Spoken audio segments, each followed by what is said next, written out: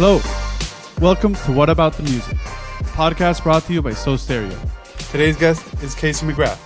Casey is Chief Creative Officer at Night After Night. He's worked alongside brands like Jameson Irish Whiskey, Martell Cognac, Jägermeister, and is also the creative director of rock band Kings of Leon. Now, on to the episode. Good to chat, man. Thanks for making the time. Yeah, thank you for having me.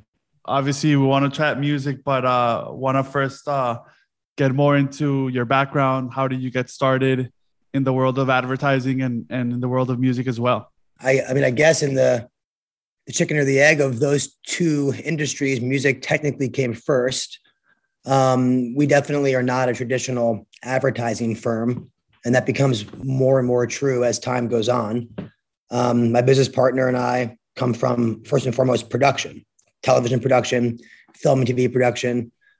He worked at MTV. He was a producer on TRL back in the, Carson Daly, Damien Fahey led era, the golden era of TRL. And one of the forms of entertainment that is sort of the foundation for a lot of what we consider to be, branded content now, like the structure of that, short form, highly entertaining, influencer centric, et cetera. Some of the pillars of what made that show and their segments and their bits successful, and MTV in general, is sort of the foundation of what branded content, internet content, web content is based on. My education is film school, came out, worked in production. And then we all kind of wound up working in music festival production, calling live cameras, doing artist interviews, coming up with, creative concepts to have, entertaining behind the scenes segments and interviews that have concepts for the big partners like Superfly, Bonnaroo Music Festival, C3, Austin City Limits, and Lollapalooza. And we sort of became the team that was doing all of the work with all the artists and the production at those festivals, which is where we met.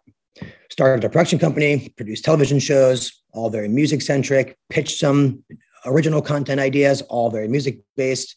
And then when YouTube was created, when we started our production company, YouTube didn't exist. A couple of years in, here it comes. Brands are just starting to dip their toe in the water and spending some money on putting branded content on the internet, which was a crazy idea at first. The only brands that could afford to do it were some of the bigger brands like General Motors, for example. So they have their big agency, the big brand like GM. That ad agency hires us to come up with concepts that are going to work for short form branded content on the web, brand new idea. They bring us to the meeting because it's so far into them that we actually wind up in the room with, young kids, I would say we were, talking to high level marketing executives at the biggest brands in the world that are starting to be the first ones in on branded content on the web. It became clear to them in the meetings that those young guys are the ones that actually understand how this works. We don't need to go through you to talk to them. We're all in on this idea. And then we started to move the agency aside, have direct to client conversations. We scrambled, poached a bunch of our friends that worked in advertising, strategists, account managers, all the different departments in ad agency. We assembled what we consider to be a branded content ad agency. With our first clients were General Motors and Yahoo and big clients like that were putting like a small portion of their spend onto the web. And we were building content series that felt very much like MTV. One great example of that is we created like a microsite, which used to be a very buzzy term, which you don't hear a lot anymore, for General Motors, called I've Got Shotgun, where we brought all the major events that they were the primary sponsor of, that they had all this access to. We just piggybacked on that access, Shotgun, rode along with GM to them like the Super Bowl. So the next thing you know, we're at the Super Bowl on this microsite, and we're having go-kart races in the parking lot of the Super Bowl in Miami, sponsored by Cadillac, hosted by Queen Latifah and Paul Rudd. Like that very MTV thinking, and we just boomed off to the races, literally.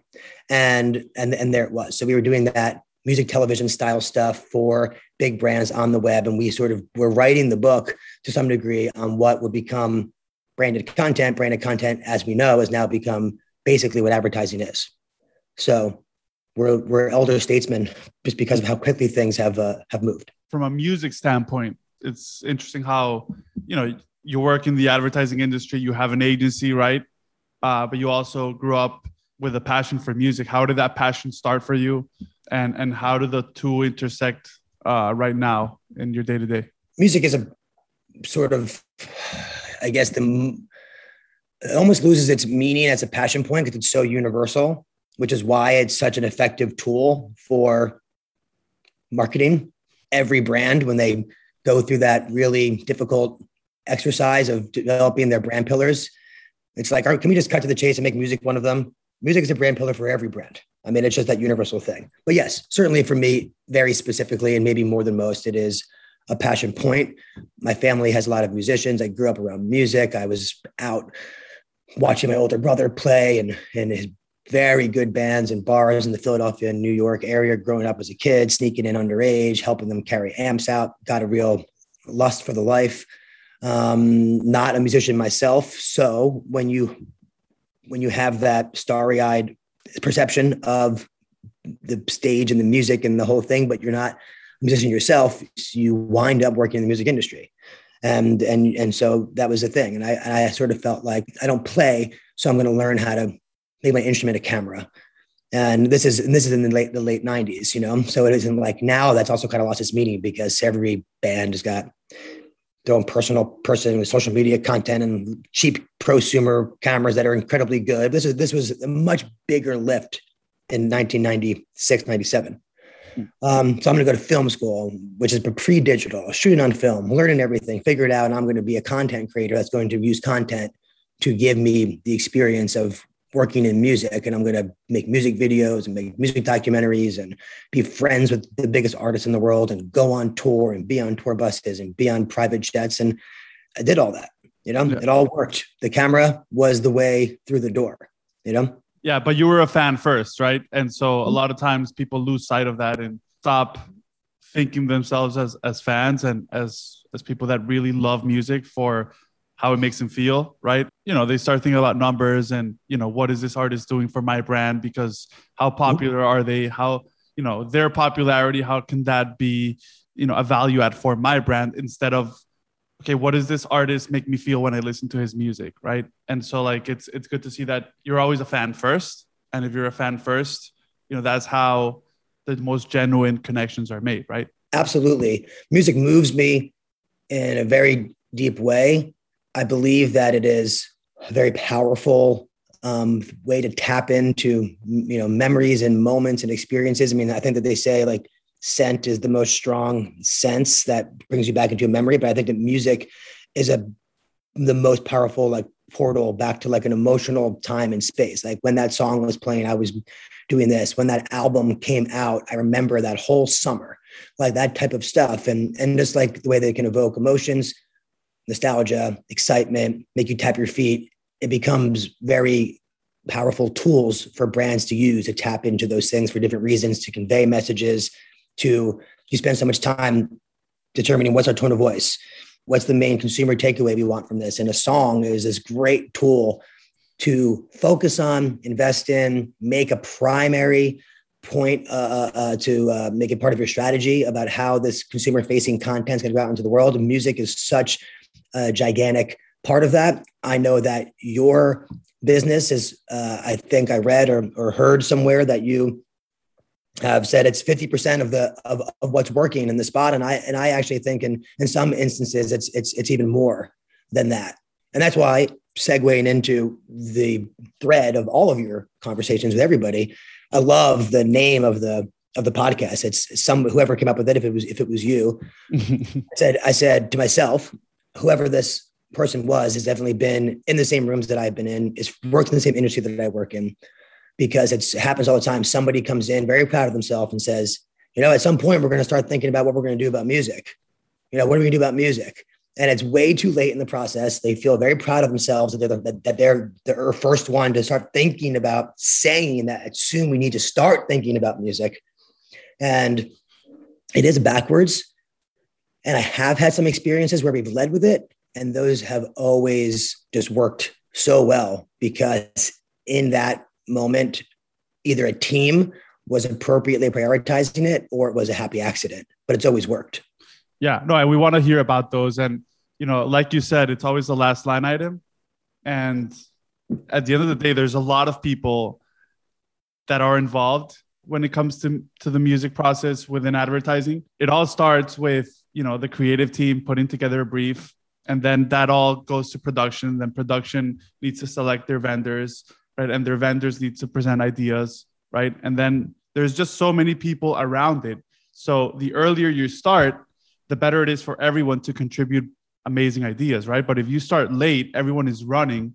And so it reduces the chances of making something great. And then when it comes to timeline, a lot of times you need time to secure the rights. You need time to get everyone on board. So the earlier you start, the better off you are.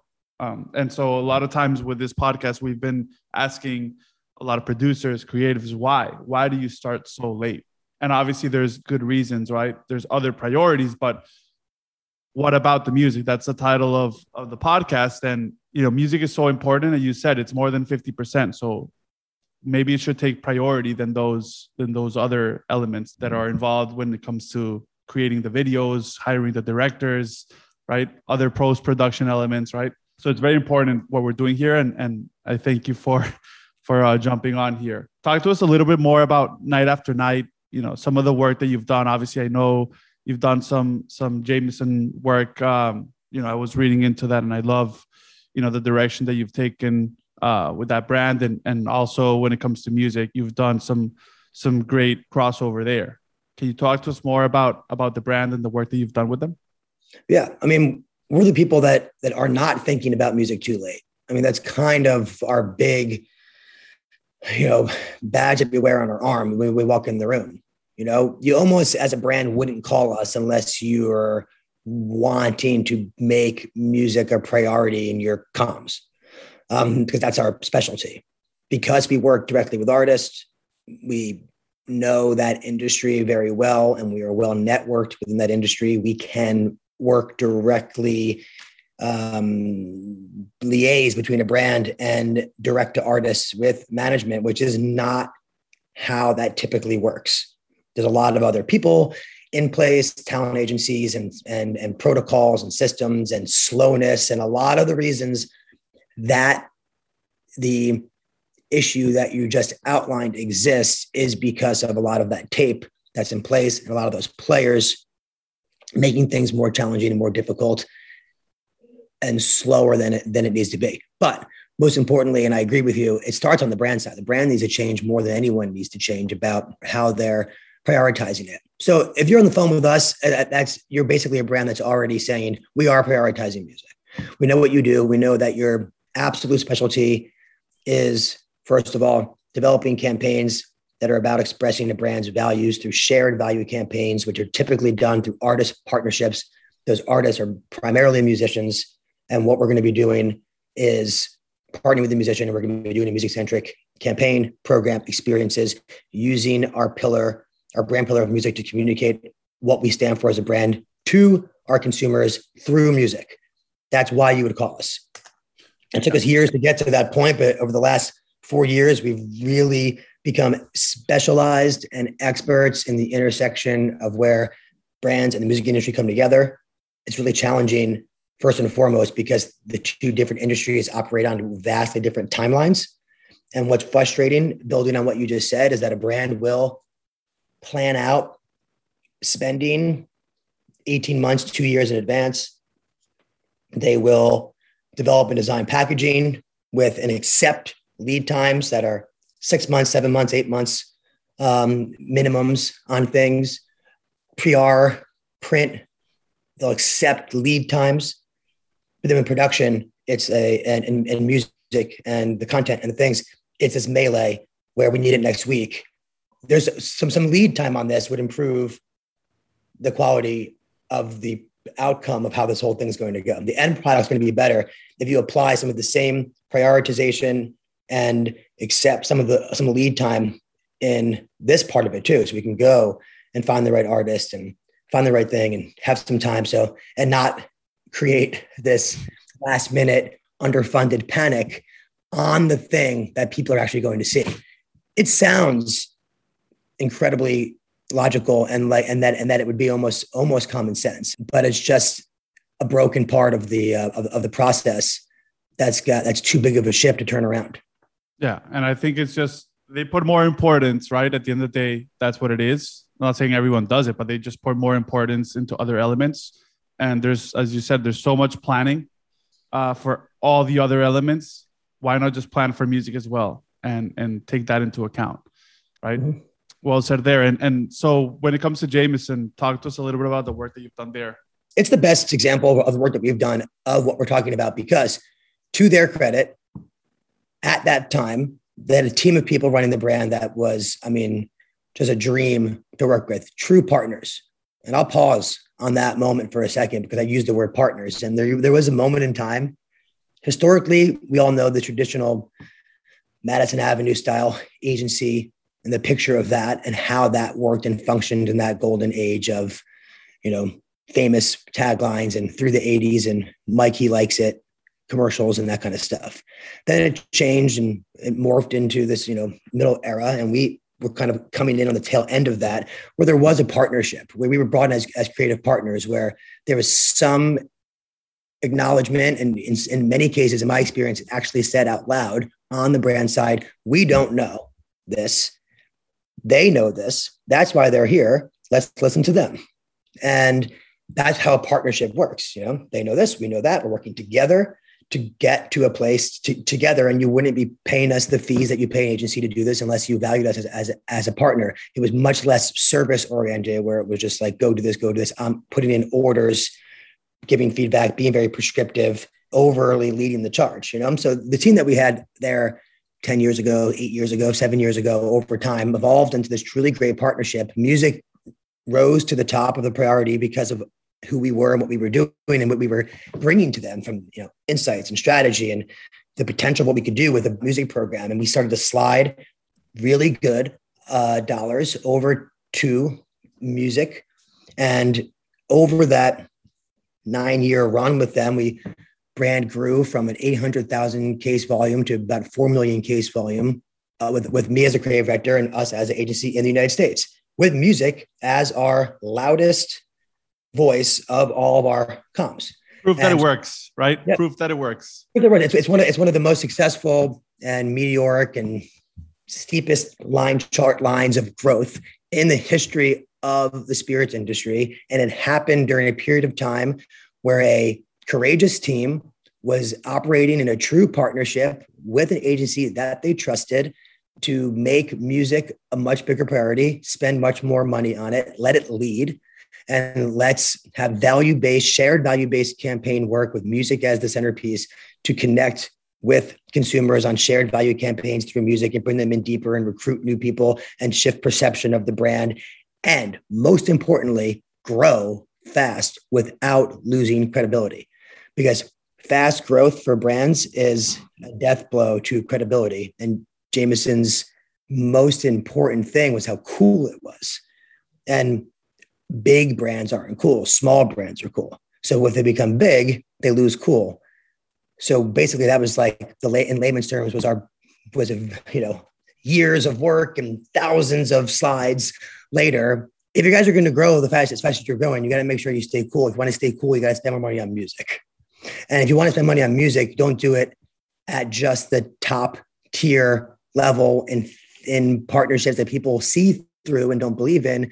Do it local, do it ground, do it indie, be on the street, connect with the local communities inside of the influential centers of neighborhoods in the cities that are driving growth for your brand. Get to know the actual people that love your brand at the independent music level and form a relationship with them, and then create growth in these influential pockets and let that radiate around the whole country. Don't take my word for it. There's plenty of people out there, including lots of people at other spirit brands that consider it to be some of the best spirits marketing work in the last decade. And I've heard it enough times to feel confident saying it out loud, because it's not me saying it, it's everybody else. And it was music that led it. Yeah. No, and it's funny you mentioned that, because the concept of borrowed equity, right? And you mentioned doing things more at a regional level, granular level, like local. Make sure that you go into detail with these campaigns, right? How can we get the most of it? And so, like, because there's a concept of borrowed equity where, oh, let me get that artist because that artist is massive and he's hot right now. His streams are through the roof in the last 3 months. So it just makes sense to go with him because my followers are going to like him. And so, like, since my followers are going to like him, they're going to like my brand, right? but that's just not necessarily the way it is, right? You have to like, people are very smart these days and they can see through that. And so like that just comes off as lazy a little bit, right? So like if you do the work and you really go to the specifics, why, right? Answer the question, why is this artist a good fit with this brand? Obviously, emotionally, what does the song do to the spot? But also like the artist is also a brand, right? So what similar traits does the brand and the artist have, and how do those two mesh well together? Instead of just saying, oh, he's in the top 40 charts and people are loving it, and my age group is part of their age group, and you know what I'm trying to say? So like it's just going a little bit deeper, right? Yeah. And I mean, there is a way to do it right at an A-list level, and to, get around that, the thinness of that, shameless borrowed equity play. And it is really having a strong understanding of the brand's strategic thinking and making sure there is true alignment with the artist cast to represent those brand values.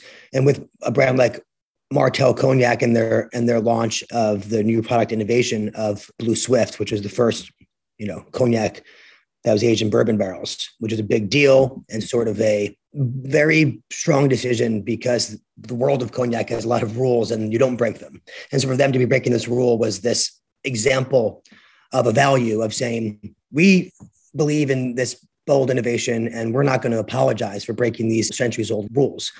So you have a strategic idea that's born out of that, of sort of just living life on your own terms and being unapologetic and not saying sorry and succeeding by believing in yourself and whatever you think is right and just moving forward and being unapologetic, et cetera. And then you kind of, get to this idea that that's, as a brand, that's how we're going to behave. Our target, it's a positive message for our target that's being told they need to change who they are in order to succeed. We don't think that's true. Let's make that message. It's a positive message. Let's partner with an artist who has done that and succeeded and is a shining example of that exact point and living, breathing every day of their lives. We find Quavo, who's the most unapologetic person potentially in the entire music industry, who just has these big, crazy ideas and they come fast and he just executes on them with belief in himself and never apologizes, and people respect it and it works. How did that collaboration came to be with Quavo and Martell? Like, how did that start? It came in a gift box for us because Martell was already identifying him as a partner. And then we were brought in to sort of like say, this makes sense. We know it makes sense, but how does the consumer really understand why this makes so much sense? So we built a campaign that was about that idea of just like stay on your own terms. And in the campaign for consumer facing became about making your statement. And then we wind up, producing assets that star him. And obviously within that, there's music. Obviously, it's his music. We find a track that has the repeating refrain of walk it like I talk it. So it's about like, if you're going to say it, do it. So now we have this spot on brand message, completely on strategy, essentially could be a tagline for the campaign that we're building. And it's the repeated line that's in the song. That's him. That's the background of the asset that shows him embodying the spirit of the brand, and it kind of all clicks. And so that's all to say that you can work with the biggest rapper in the world and have it ring true, do that hard thing of having consumers actually see a piece of content in the modern world, which is hard enough, and then barely pay attention, walk away. And if you stopped them real quick and said, did you see that Martell Blue Swift ad? Like, oh yeah, I saw it. What was it about? They might actually answer with your brand message because the song was saying it, because the person embodies it, because the taglines that make your statement. It was short, it was punchy, all the boxes were checked, and that's the job. The song and the music and the casting and the alignment was all singing from the same hymn book there, and it worked. So it can be done if it's done right, but looping back to your point and what's more on theme for what we're supposed to be talking about, with Jameson, we were brought in to scramble to create a 30-second spot for TV because there were some things that were out there that working, measurements were back in, people weren't getting it. Some of the data coming back in was that people weren't like, sort of like getting the right takeaways or what we wanted them to be saying or whatever. So we needed to make a new asset. So it was like a little bit of a retrofit creative assignment, but we had a strong strategy. We knew what we needed to say. We had a tremendous amount of content that really looked and felt like how we felt very strongly the brand should be looking and feeling, had the right tone. And we went down and worked with our editor, Roy Pearson, who's a pretty good music supervisor. I think he could make a career shift and just kind of focus on that. He has his own passion for music, and he's, has a long reaching arm into what's new and exciting and good taste. And as an editor, he can really close that gap really quickly to know what's going to fit in for pacing and emotion and message. So he put the song by Whitney, Golden Days, in the asset. This was not something that we knew we had a budget for. It was not something that anyone at the brand was saying, think about the music. It was not, it was an afterthought, but it was just in there and being like, this is the right tone. This is the right message. This feels good. And because we had that good relationship with the people at that time working at the brand, we were like, this song is what's making this spot feel so nostalgic and emotional and so powerful. And you haven't told us about the music budget. I bet that you're thinking we're going to get someone to quickly compose something for X amount of dollars, or we're going to go into some sort of library and pull something out, and you don't have money for music. You don't have money for music. But if you pull this song out, what you're liking about this is gone. This is the song. And it's Whitney. Let's call our friends at, Secretly Canadian, and give them some good news. Like, this is what you should be doing. You're a brand that supports independent artists. Let's go and give them some money and put their song in this ad. And we did it. And it was great. We called them. It was easy. We had a good conversation. They got a nice check. And now that song, to me, is a song that I didn't know at the time. Was introduced to it by the person that placed it in the asset in a rough cut. And then when you eventually look at the video, it's like the band's in this like small bar and they're hanging out with their friends and they're having fun. And it's just everything that the whole campaign was about. The song has this great feel of nostalgia to it. It says Golden Days, and you're seeing this like golden liquid pouring and the word golden's being said. It's all just lining up perfectly. And now that song is a song that I love. It's a band that I discovered. I've told many people about it. It's probably a lot of those 2 million views that single has on YouTube is me and my friends and everybody else, and people that discovered it from this ad. I hope that's true. Certainly for me, my relationship with that artist and that specifically that song is so positive because of my discovery of it through a brand. So that sounds like it's the kind of thing we're supposed to be talking about. For sure. No, and that's super impactful. And you also mentioned about that there was the idea of, hey, this is the perfect song, but maybe let's just try to get a composer and see if they can replicate it.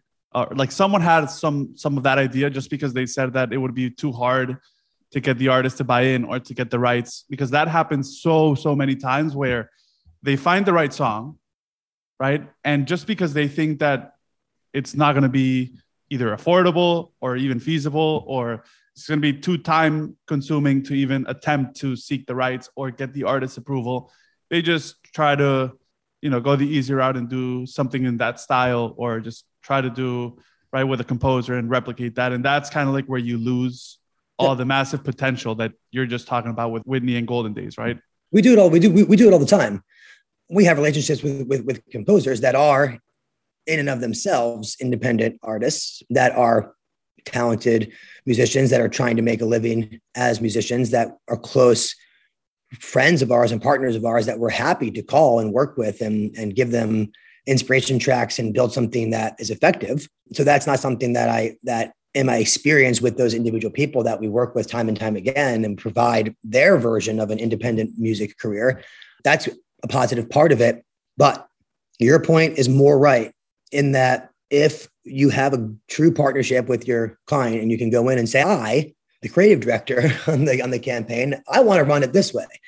I want to do get some NDA signed, talk to this partner that has this, library of independent artist talent and these songs, and they're organized. And, brief them on the brand strategy, tell them what we're trying to communicate, express the tone of voice, the message, the demographic, the insights that we have of who they are, and educate them on how our business works, and have them say, this artist reaches those kinds of people. This artist evokes that tone. This song has that message. And then let us start to present ideas back to you in the first round of thinking with this strategic song placement in place. That's also not a budget busting thing, because we're focusing on independent artists. And if you're a brand in 2021, chances are you are claiming to some degree that you have some intention of supporting independent artists. It's almost table stakes at this point. So you're saying it. I was in the meeting and there's a plan to support independent artists, and you do it through some sort of like fund or some sort of thing, or some crooked journey that $1 goes through that nobody that I know an independent artist ever seems to see. But why not just go straight to it and change some lives and put some cameras on it and tell that story? And we did do that with what we did with the Love Thy Neighborhood campaign. We did do that with what we did with the Best Fest program. And God, when we were doing those shows for Jameson years and years ago, I mean, that stage had everybody from, Johnny Depp and Kings of Leon and the Black Keys and Kesha and everybody else on the stage, to this incredible pool of independent artist talent that I met. So many people through that, people that I work with to this day and have introduced to so many people that are just, some of the most talented musicians, quite literally, in the world right now, that we brought onto some great stages and introduced to a lot of people. Their relationship with that brand at that time was, this brand is changing my life. That's how those people felt. And those people in their communities are extremely influential. They may not have 3 million Instagram followers or have the stats that make them attractive to a brand and a presentation about who we're partnering with, and so that you can number crunch them. But within their communities, they are the cool kids in town that are out at the bar that are playing the shows. And right now, in this moment, they're not just working with the brand, they love this brand. And they're there being like, in quiet rooms with no cameras, thanking your brand in a bar, and people are ordering it. That's how a brand grows. It worked. And it was all about what we're talking about. It was really a special thing. And I'm so happy that I got to experience it, because when we have these kind of conversations, I get to not speak hypothetically about whether or not it's true, whether or not we have this hunch. I mean, it's one of the best case studies in the history of spirits marketing. And it was all based on what we're talking about. And it did change people's lives. And those people did really, truly, it was influential people, truly loved a brand, because they acknowledged that what the brand was doing was sincere, and it was changing their lives. I mean, brands have a massive opportunity to really contribute to an artist's career, independent artists, right? So it's just so rewarding. And if done right, the artist in his own right will want to share the brand, because he generally likes the brand and wants to share with his followers. And you said it, he may have 15,000 followers, but those 15,000 followers really appreciate the artist and are more engaged with him than someone that has, 500,000. And from those 500,000 that they have, only 10,000 are generally invested in the artist. So it's like about the quality, right, of the artist to their fan relationship as well. But this is massive, and it's all about social impact as well. And people that consume these products on a day-to-day basis, they see through that. They're smart. So if you're doing a brand to artist collaboration, do it right, and the benefits will be huge. They're smart, and they are jaded, and they are over it. And brands are underestimating them. And they're spending tons of money and desperately trying to reach them while underestimating them.